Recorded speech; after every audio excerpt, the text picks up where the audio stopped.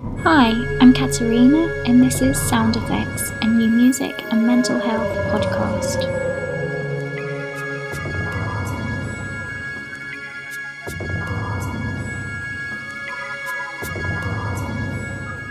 My brightest stars, my inner light, let it guide me. Experience and innocence beat inside me. The listening chance can open me or untie me. I drifted in a space. Today I'm interviewing Alan McGee. He needs no introduction really. He's the founder of Creation Records. My reason that I'm speaking to Alan in this episode is because he's someone who's witnessed the moving tide of the music industry for the past 30 odd years.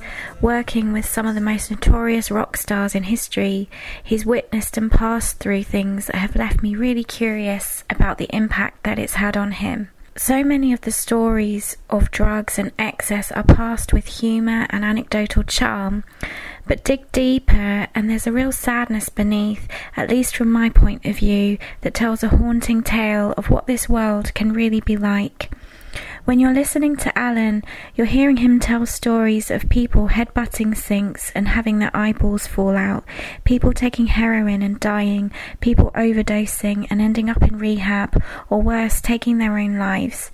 I really wanted to stop with Alan for a moment and just reflect on some of these moments from his own unique perspective as someone who's seen a lot, who knows what he's talking about and has been through it all. There's still an obvious humour there, and you'll catch glimpses of Alan's life and his charm as people weave in and out of this interview to say hello to him at different moments. You really get a sense of his warmth and amenability, his wisdom and compassion, and it all takes place in one of London's most rock and roll venues, the Boogaloo Pub in Highgate. At times, this interview really makes me laugh. A wasp appears and nearly stings my face. Alan talks passionately about his healthy diet of fish and vegetables, and there's a radio show interview going on next door, and there are bands rehearsing in the beer garden all around us. This is what I think makes the interview feel so real. It's a beautiful sunny day, and it makes for a chaotic but beautiful interview, which I love for its madness and melancholy all rolled into one. I've left a lot of these glitches in the interview just to add to the truth of what's being said, that sometimes the crossover between glam and grim is a really fine line.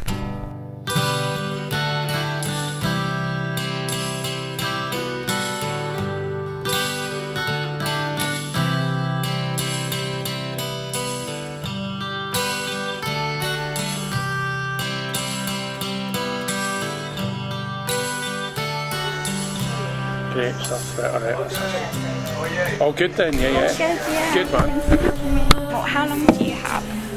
I've got an hour. An hour? Yeah. Oh, good, yeah. You know, is that enough? Yeah, definitely. Alright, cool. Yeah, definitely. So I know you filmed the whole film that you're doing. Oh yeah, just ask me about it, it doesn't matter. Yeah. So how did it go? Well, we just finished shooting it. Yeah. That was brilliant. Yeah, it went great. We're going to edit it. I suppose the making of it now, Chana, is if they've chosen the right editor and it's a girl that's worked with Danny Boyle, then it's going to be great. Do you know what I mean? Because I think it's on tape, but I think films are about. Nobody talks about film editors as heroes, but I think if the girl's brilliant, we've got a good chance of having a brilliant film. Do you know what I mean? Yeah. So that's where we're at with it. They're going to do 4 months of edit. That'll be August, September, October, November, and I suppose at the beginning of December I'm going to get to see it. They're talking about it after I see it, and Nick Moran tweaks it a bit. They're talking about going to Sundance Festival in February, and then they're talking about taking it to cinemas and then onto Netflix, etc. And I think it's in May. Do you know what I mean? Amazing, yeah. So, what was it like watching your own life being filmed? it's okay in a short burst. It's okay if you're just down there for an hour, but if you're down there for 6 hours, I only went down about 4 times. But the first time I went down for an entire day, and it is a bit weird, I've got to be honest. It does cause actual mental health problems watching you and Bremner. No, I'm always joking, but, but watching you and Bremner play me so well, it kind of weirds you out a wee bit. You're like, that's me. Yeah. You know what I mean? Yeah. So that's a bit difficult. You know what I mean? Was there a bit of your life story that he was acting out that particularly struck you when he was? Yeah, just me in the mid 80s. Yeah. You know, 1985, 1986, 1997, 1988. He just got that Alan McGee down. You know what I mean? You know. And then there's a good young kid called Leo who plays the younger me. You know what I mean? Growing up in Glasgow, but he's good. But yeah, Ewan Bremner's just fucking phenomenal. What an actor. I know, I was watching him on Trainspotting 2 the other day, and brilliant. I was thinking at the time, like, he would be filming your film and how good he would be. He's amazing. He's amazing, Catriona. Do you know what I mean? Yeah. So that was you in the 80s, and like, as an observer watching it, kind of, how do you look back at yourself at that time? I suppose, might be melodramatic, it's surprising that I've managed to not end up, you know, like fucked, to be honest. You know what I mean? I managed to come through it and prosper, really, I suppose. You know, not die. There's a few people that I've been close with through the years that have all fucking faded away and got ill, died, or just died with the drugs. Do you know what I mean? You know, so, you know, I've managed to, you know, come through and not fuck up. Do you know what I mean? Yeah. In the book, obviously, I've underlined the bit that really struck me, is that when you got into punk when you were 16, and then there's this line in it where you say, before that there wasn't one thing I wanted, I believed, that I could get. Yeah. And thinking of you now, knowing you as I know you now, how much when you believe, like, you believe that you can do things, and that seems to run through everything that you do. I suppose punk, it always looked too difficult to be a musician or be involved in music, and then punk happened, and then it wasn't about being a virtuoso. It was actually just about kind of liking music and having an enthusiasm for it, and hopefully you learned on the way to become a bit business-like, which I ended up being a manager. I suppose I made it work for myself, really, but I don't think there was, in 1974, 73, 75, there was no inclination, so even up to 76, there was no inclination that, you know, the working classes were going to let in the music business. Do you know what I mean? You, maybe only the incredibly technically proficient ones, do you know what I mean? But you know, people like me that were kind of like bluffers in the bass, you know. And you know, at that point, I had no idea that I was going to end up being a manager or anything. Do you know what I mean? I didn't see that one coming. Yeah, but there's something. How do I put it? You've got this way of knowing how to deal with people that seems to have come out of that. Yeah. When, like, I remember when I interviewed you years ago, and you said, "Let people be themselves." Yeah. And it kind of struck me, and I never forgot it, because you seem to have that quality, but you seem to have learnt it from young. Yeah. Well, Antonella, who's in there, like, and she's in that room, DJing for the Boogaloo, and she seems to think that I learned a lot of my skills off of the background of, like, in my family house, because it was quite a chaotic background, and like, my mum was quite mad, and my father was violent. So because I had this, one parent was crazy, and the other one would just put you in hospital as soon as look at you.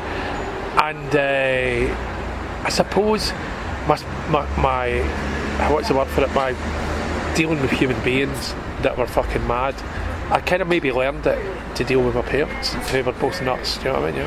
Yeah, like you learned how to manage people. But yeah, I mean, that's what she thinks. I mean, I'm only quoting her. I'm not even sure that's right, but she seems to think, she's not a psychologist or anything, but she said, when she was interviewing me, she went, I reckon you learn to deal with difficult people because that's the way you were brought up. You had to deal with difficult parents. I was like, maybe you're right, I don't know. Yeah. Fuckness. How far do you want to go into that? Like, I know people ask you all the time about, like, your dad and your upbringing. Yeah, I mean, it wasn't it wasn't particularly bad. It was stereotypical of the times. The rough background, working class background, with a violent father and the mum that was fucking crackers. I mean, it only spilled out with me a bit further than most people, because I was ending up getting hospitalised a couple of times, you know what I mean? And my dad he'd batter me anywhere, but he once gave me a good kicking or punch. He gave me about 5 punches to the face when I was sleeping. I woke up after a couple of punches, but I was like, what the fuck? Do you know what I mean? And I mean, it's just crazy, if you think about it, and I moved out of the house. Do you know what I mean? I moved out at that point, you know what I mean? So, I mean, I'm trying to imagine that, like, as a I moved kid. into Bobby Gillespie's dad's house. I read that, and that they were really nice parents, apparently. Yeah. But I mean, his dad was a total one-off, you know what I mean? It was like, it's like his dad was. I mean, I suppose that a lot of these parents were all quite crackers, in their own way. His parents were crackers in not an abusive way, just fucking in a mad way. But that's the thing, I guess, if you're asleep and something happens like that, you're not necessarily told what you've done wrong or what you've done right. There's no way. No, I knew what that was about. He came in pissed. Okay. It was about 12:30 at night, and he'd been out at the Masons, and my man had got completely pissed, and then he just came in and started knocking fuck out of me. Do you know what I mean? I don't know. I mean, he talked about mental health issues. I mean, that's mental health issues. Beating somebody up in the middle at 12:30. I mean, and also, I wasn't even old. I was 16. Yeah. I was a wee guy. I was a fucking idiot, basically. I mean, I'd probably been cheeky to my mum. My mum probably wound my dad up. My dad was probably paralytic drunk, and it just kicked off. Do you know what I mean? Yeah. But you said around that age you developed like a deep depression, but you wouldn't have known it was depression. Yeah, I stayed in, that's true. I put that in that book.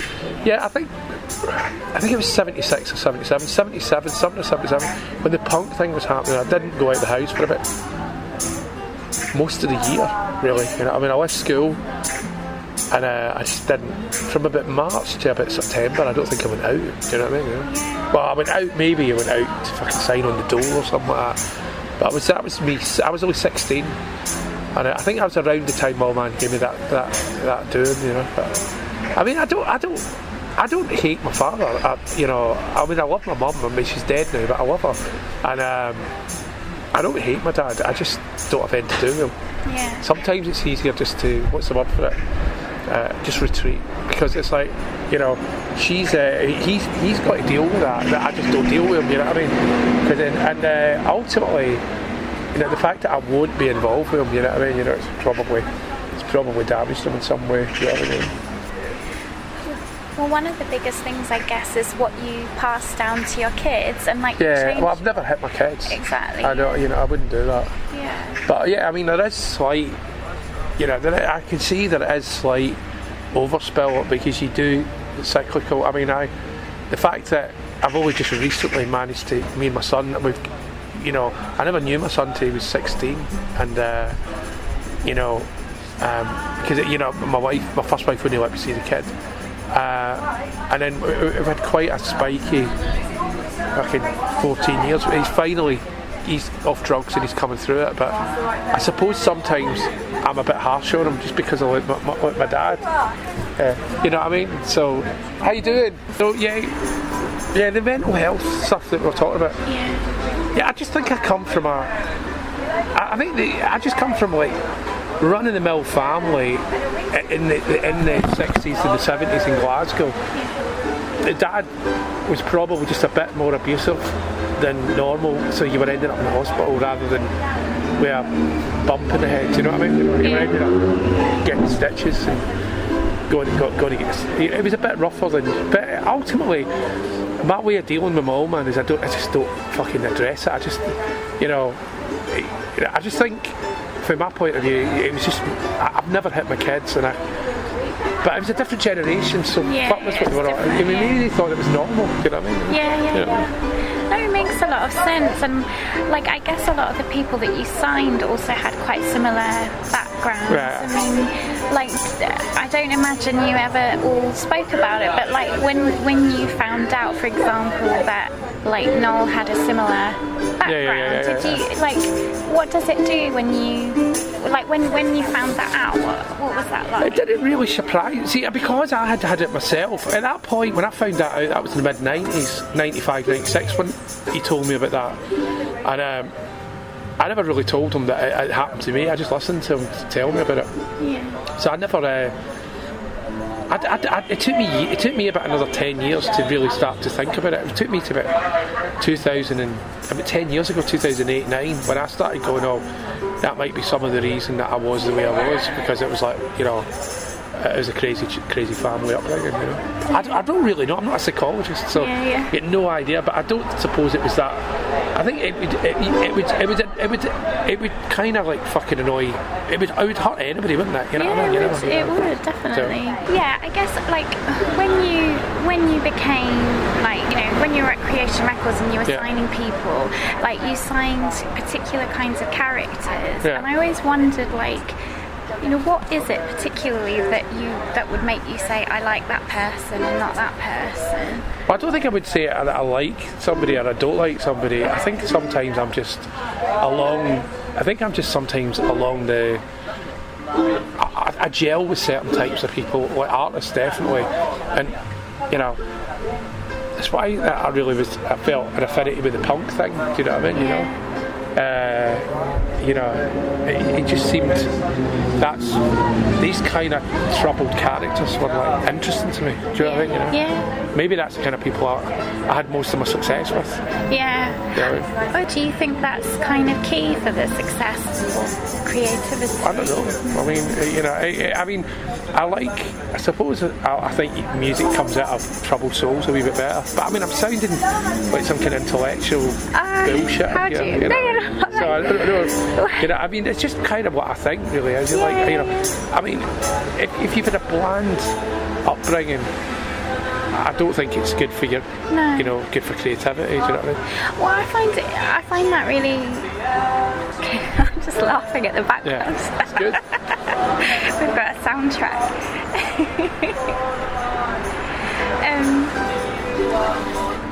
Yeah, I don't think that you sound like it's intellectual bullshit. Like, I think it's really interesting from your perspective. Like, I interviewed Adam Vajcek from Baby Shambles last week, and he was talking a lot about his background growing up and how it was all connected, and I just think it's really fascinating.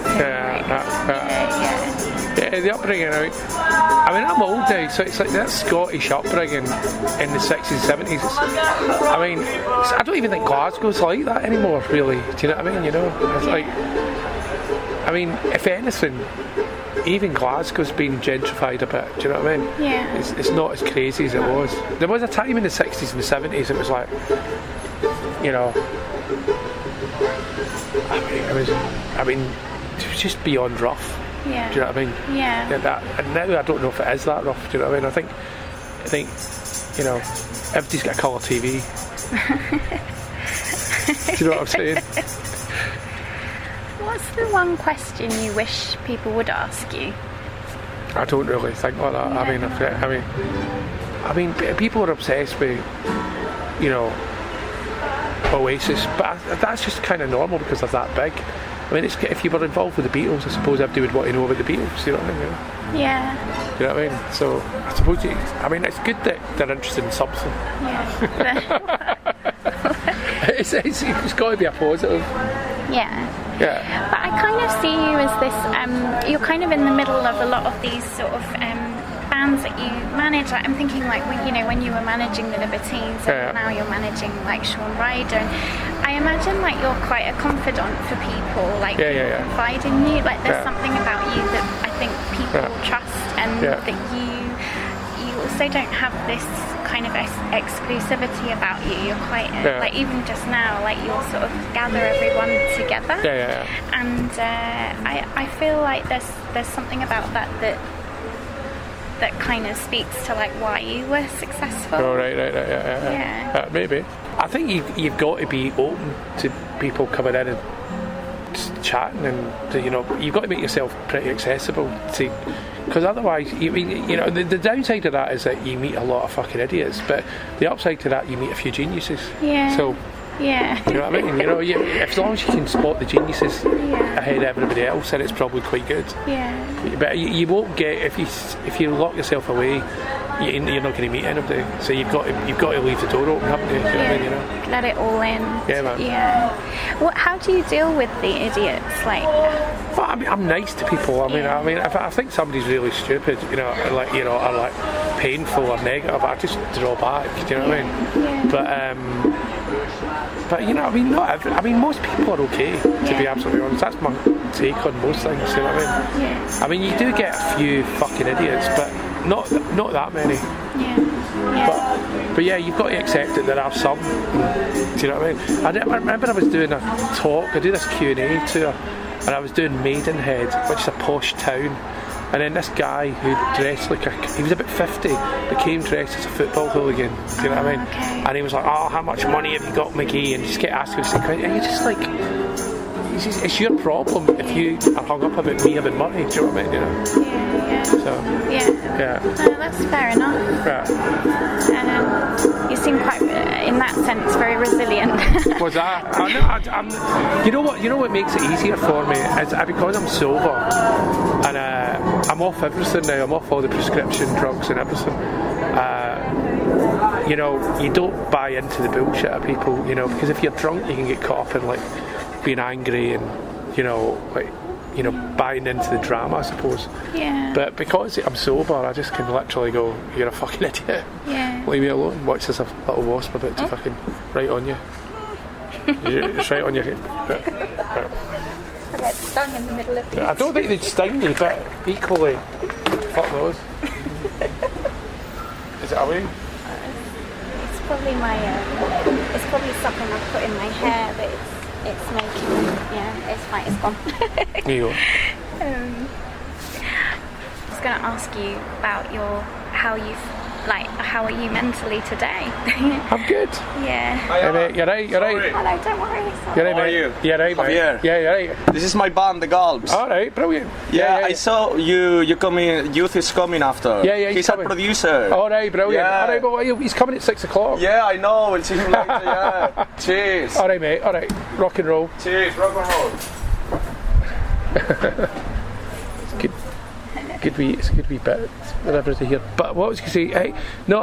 I got off the prescription drugs in the last year.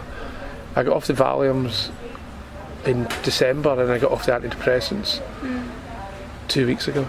So it's great. Okay. Yeah. So and also I'm pescatarian, so I don't eat meat. Just eat fish and vegetables. No coffee. No booze, no street drugs, no prescription drugs, apple cider vinegar. I swim every morning, so I'd argue I'm pretty healthy. Yeah. Do you know what I mean? I mean, for me anyway. I remember you saying that you had a lot of therapy at some point. Yeah. I'm only for a couple of years back when I came off drugs and stuff like that. I think they call it reprogramming. No, I was fine, man. It's like, I know you're supposed to say you hate therapy, but I actually kind of enjoyed it. Yeah. And then, there's no point in going to therapy because I think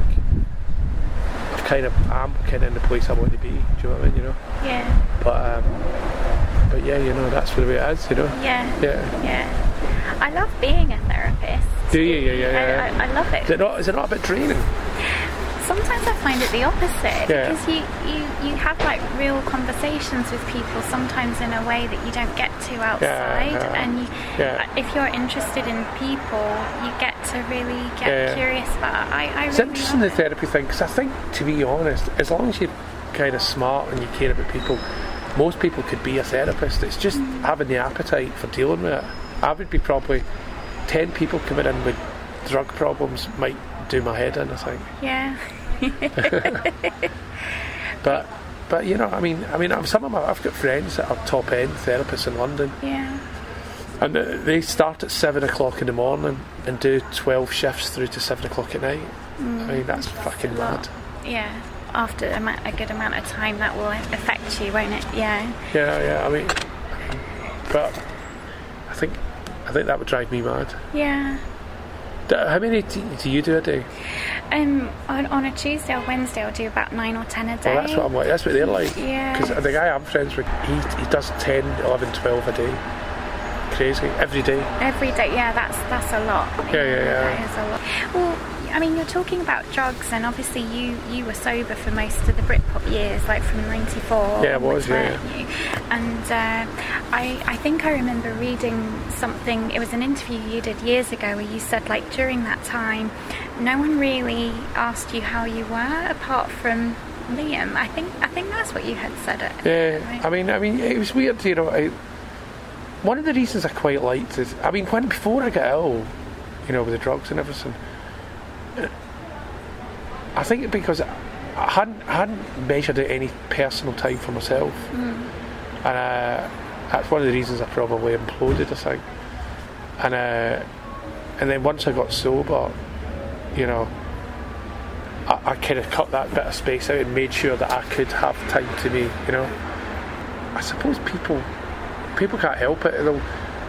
They'll run the well dry if they can get it. Yeah. That's what people like. Yeah. What about other aspects of mental health? Because obviously you've dealt a lot with drug addictions through it yourself, and also seeing bands go through it. Yeah. Like when you were managing the Libertines, like you've got that story of Carl with his eyes. Yeah. That happened. Stuff. Yeah. Like, how do you deal with all of that? Well, I suppose only when I got a wee bit on from that I realised that was probably some crazy fucking Carol mental health issue that he headbutted a sink. But it's like I just thought at the time it was just pissed up young boy. But I suppose it was much more than that. I suppose it was like somebody trying to exercise something. Do you know what I mean? I don't, you know, some demon. Does it impact you seeing it? I imagine that would have been quite traumatic. It was a bit traumatic when his eye was hanging out his head, and I had to put it back in his head. That sounds really because it was hanging out in the optical nerve. Oh God. Yeah, but I mean, you don't sometimes when shit's as full on like that, you don't think too much about it. Yeah. You know, I mean, it sounds as if I had hey, I can deal with this. I mean, there was nobody else there to deal with it. I had to help him. Do you know what I mean? You know. Yeah. And you might look back at it afterwards and go, what the fuck was that about? Yeah. But while it's happening, you just get on with it, don't you? Would you get flashbacks to things like that? No. No. Okay. I didn't. Yeah. I just got on with it. You know what I mean? Yeah. Do you remember the first time you took drugs? Yeah, it's probably year was it? 1982 or something. I'd be 21 and we were doing coke and speed. But up to that point in Glasgow I never done drugs. Do you know what I mean? I was a pisshead in Glasgow. I used to get drunk. But you know one of the reasons I found it easy to get sober, before I went full on into drinking drugs in my early 20s, 22, 23, 24, 25, something like that, I think when I was about 20 I had a whole year off drinking. So I kind of knew that I could be sober. Yeah. Do you know what I mean? Yeah. You good? Yeah, I mean, when I had to get sober after I ended up overdosing in Los Angeles, right? I sort of kind of thought, well, if I go sober, I know I can do it. Yeah. So I went, maybe I should try. Do you know what I mean? Because it wasn't as if, oh, but I'll never be able to do that. Yeah. I thought, well, I have done that before. Yeah. I've done that. Although I was 33, I had done that when I was about 20, so I knew because that's what I was saying to you when I was telling you that I'd got off the antidepressants and the Valiums. It's like, and this must be like when I was 20, when I was like completely not addicted to anything, and you know, not drinking and blah blah. Do you know what I mean? And actually, because my food diet, which I think is really important. Do you know what? One of the things I think fucks people up, can't you? I know you're going to think that the guy's actually bananas, but food.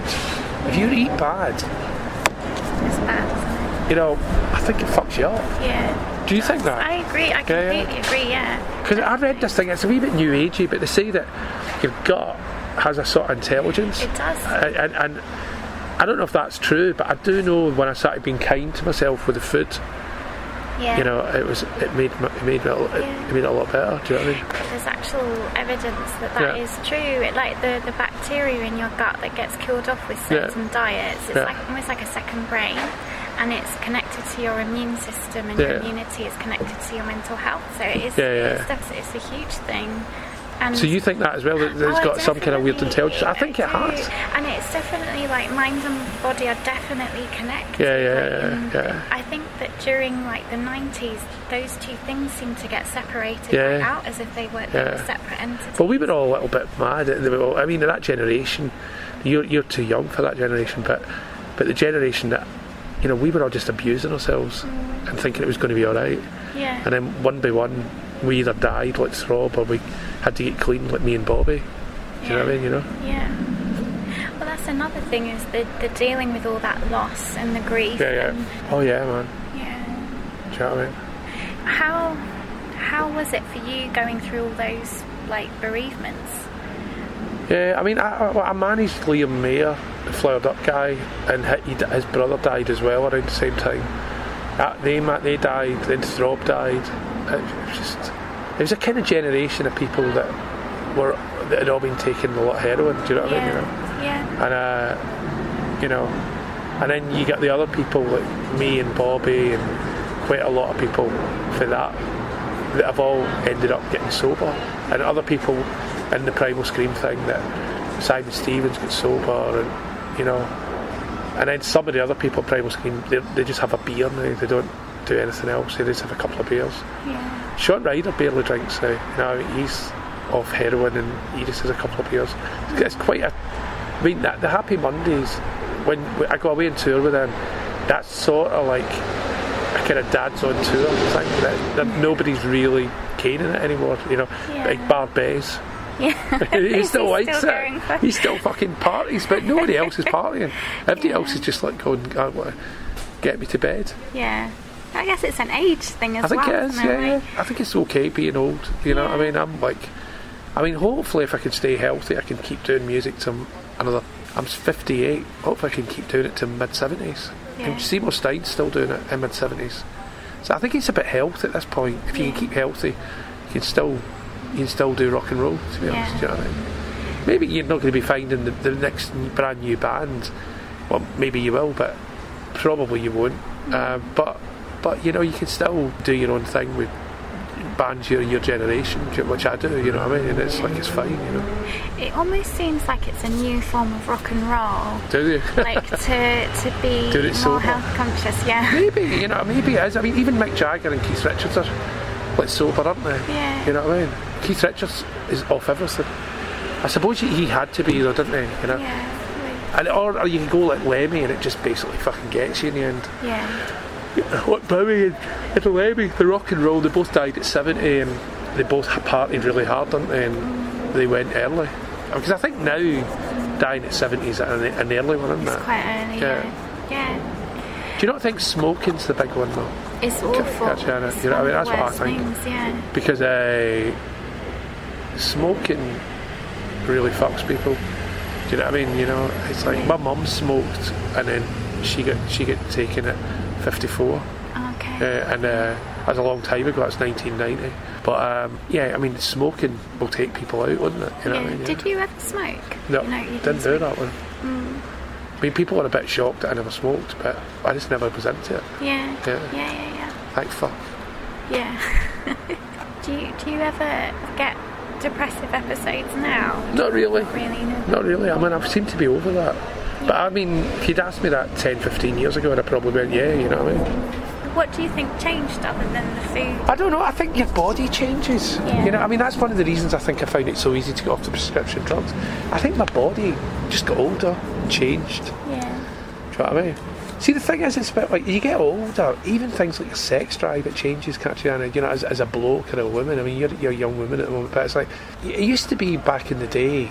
You know, when you were younger, you could be you could be into anything. Do you know what I'm saying? Now, as you get older, really, you know, you just don't. You're never really going to make a big mistake anymore because it's a bit like, you know, it's just, you know, you're just, You know, I think the description is I'd rather have a cup of tea. I think most people fucking would. Yeah. Do you know what I mean? You know. An early night and a cup of tea. A little bit. I mean, I'm not being too boring, but I mean, I'm just a bit like whatever. Do you know what I mean? You know. Yeah. But I think I remember you when you went through that phase, because you said that you started to like have apple cider vinegar. Oh yeah. And A couple of years, or 3 years ago, something like that. I changed it, but I mean, I had colitis. That's when I changed my diet, my food diet, and I'd really changed to fish and meat, fish and vegetables. Yeah. And it feels so much better for that. You know what I mean? And then that was when I started coming off the prescription drugs as well. Yeah. You know, started weaning myself off. So can I just ask one more question about what you think rock and roll actually is? I think when I was young, I thought it was an excuse to take drink and have sex. And then when you get older, I think the drinking and the sex probably go out the door, and you just want to do the rock and roll. Yeah. You just want to go and turn up at the festival, put the band on stage. Yeah. But I suppose when I was younger, it was a bit different. You know what I mean? You know. But I mean, like, I feel like I could speak to you forever. That's the thing. It could go on forever, couldn't it? What do you feel like when you're sitting here with me? Like, obviously, I'm a therapist. You might want to know something from me, so I could sort of talk about that and see where that leads. Yeah, I mean, I've just always been interested in, like, you know, how you get your mental stamina to deal with all these people, you know, that have got issues, because I'm not sure I could do that. Yeah, well, I think that the training is quite good because I think you're right. Like, I've always had really high empathy, so I would absorb everybody's problems, and it would really affect me. I would get really, really depressed, but I learned how to cope with it by just recognising that it's not mine, but you can kind of separate out in a bit. It does over time impact you, but if you look after yourself, it's okay. Yeah, be careful. I actually think you would make a really good therapist. Probably. I was thinking about how much people... I could only do it with one client a day, I think. Yeah. I guess you kind of do it in a roundabout way, because people come to you a lot, and I think that you have got that kind of balance. I think you have got the compassion and you've got the experience, but you've also got there's a trust. You're trustworthy. I think that makes a big difference. Yeah. I hope so. Yeah. Would you seriously do it? You'd become a counsellor? Maybe. I mean, I've always kind of semi-fancied it. That's the only reason I would bulk at it is just the amount of people going, you know, oh, you've got your next one, and you can't turn around to them and go, I don't feel like doing it today. Yeah. You can separate it out though. If you work for yourself, you can just book people in like one a day if you wanted to do that. There's no reason why you have to. Yeah. Maybe in another life. Yeah.